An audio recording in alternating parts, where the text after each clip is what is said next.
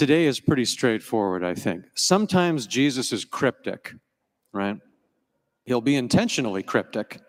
He'll give us some sort of parable or something it's not perfectly clear. And then maybe he goes and explains it to the apostles, and we're like, oh, okay. And then sometimes he doesn't.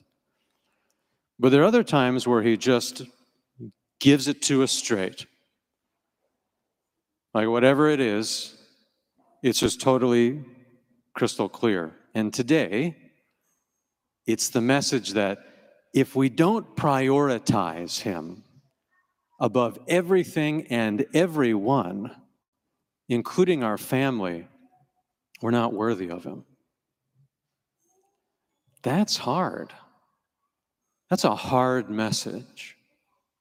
And I'm sure there were people that abandoned him, just like in John chapter 6, that just walked away because he said something too difficult for them to process. Here's what makes it easier for me, I think in general. Prioritizing him gives us the ability to love and serve the world and the people in the world better than we could on our own power. In no way is he saying, like, don't do that. He's saying, if you don't do it through my power, it's not going to work. Right? Because we say here all the time, who's Jesus? If you just break him down to brass tacks, he's the antidote to eternal death. He's God himself, and he has chosen to become the antidote to eternal death. That's what people need. 100% of us are locked in, dialed into eternal death because we're fallen and we're sinful. And we have absolutely no way to get ourselves out of that. It's impossible. He's the only one that can do it.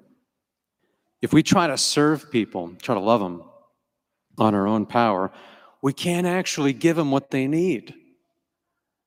That's what they need, and we don't have it in and of ourselves. But if by the power of the Holy Spirit we live righteous lives, prophesy, exercise the gifts of the Holy Spirit, faithful to the church, constant participation in the grace of the sacraments, constant solid prayer life, heart-to-heart contact with our Lord, and are really charitable, truly charitable, he's going to use that to get into people's hearts and to begin to heal them. And that's the concretization of what we're always saying, like, how do you get from the pew to the window? How do we actually get to sainthood, being who God actually made us to be, minus sin, minus brokenness? A real concrete example of that is just the people around you, by the power of the Holy Spirit, they just start to get healed and purified and joyful. Because healing and purification and joy are just coming out of you. This is what it means to be a saint. This is what it means to be a Christian. Jesus just pours out of you. And I've been thinking about that a lot in a different way because this is July 4th weekend. July 4th is tomorrow. I am so thankful for this country. I cannot tell you. I've been to a lot of countries in the world, and I am very thankful for this country. But I've said it before, I think our empire is waning. I think it's waning. I think it started to wane in probably 1945 and just has slowly gone down a certain path since then. Here's the thing, though, and we forget this being Americans especially. This is not the only empire to ever exist. This is actually a relatively small, relatively recent one. And empires rise and empires fall. It's just what happens.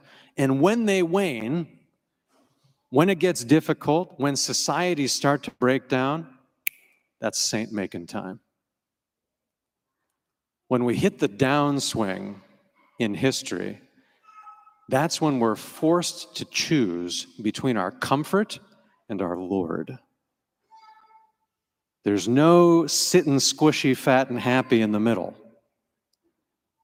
And we saw that dial turned up, that heat turned up a little bit, even in the last 3 years, accelerated. We're at the point of choice. A lot of people died heroically, took up their cross so that we could get to this point and make that choice by the power of the Holy Spirit, only by the power of the Holy Spirit, for the sake of the salvation of the world. Let's make sure our priorities are right. Let's make sure that their blood was not spilled in vain.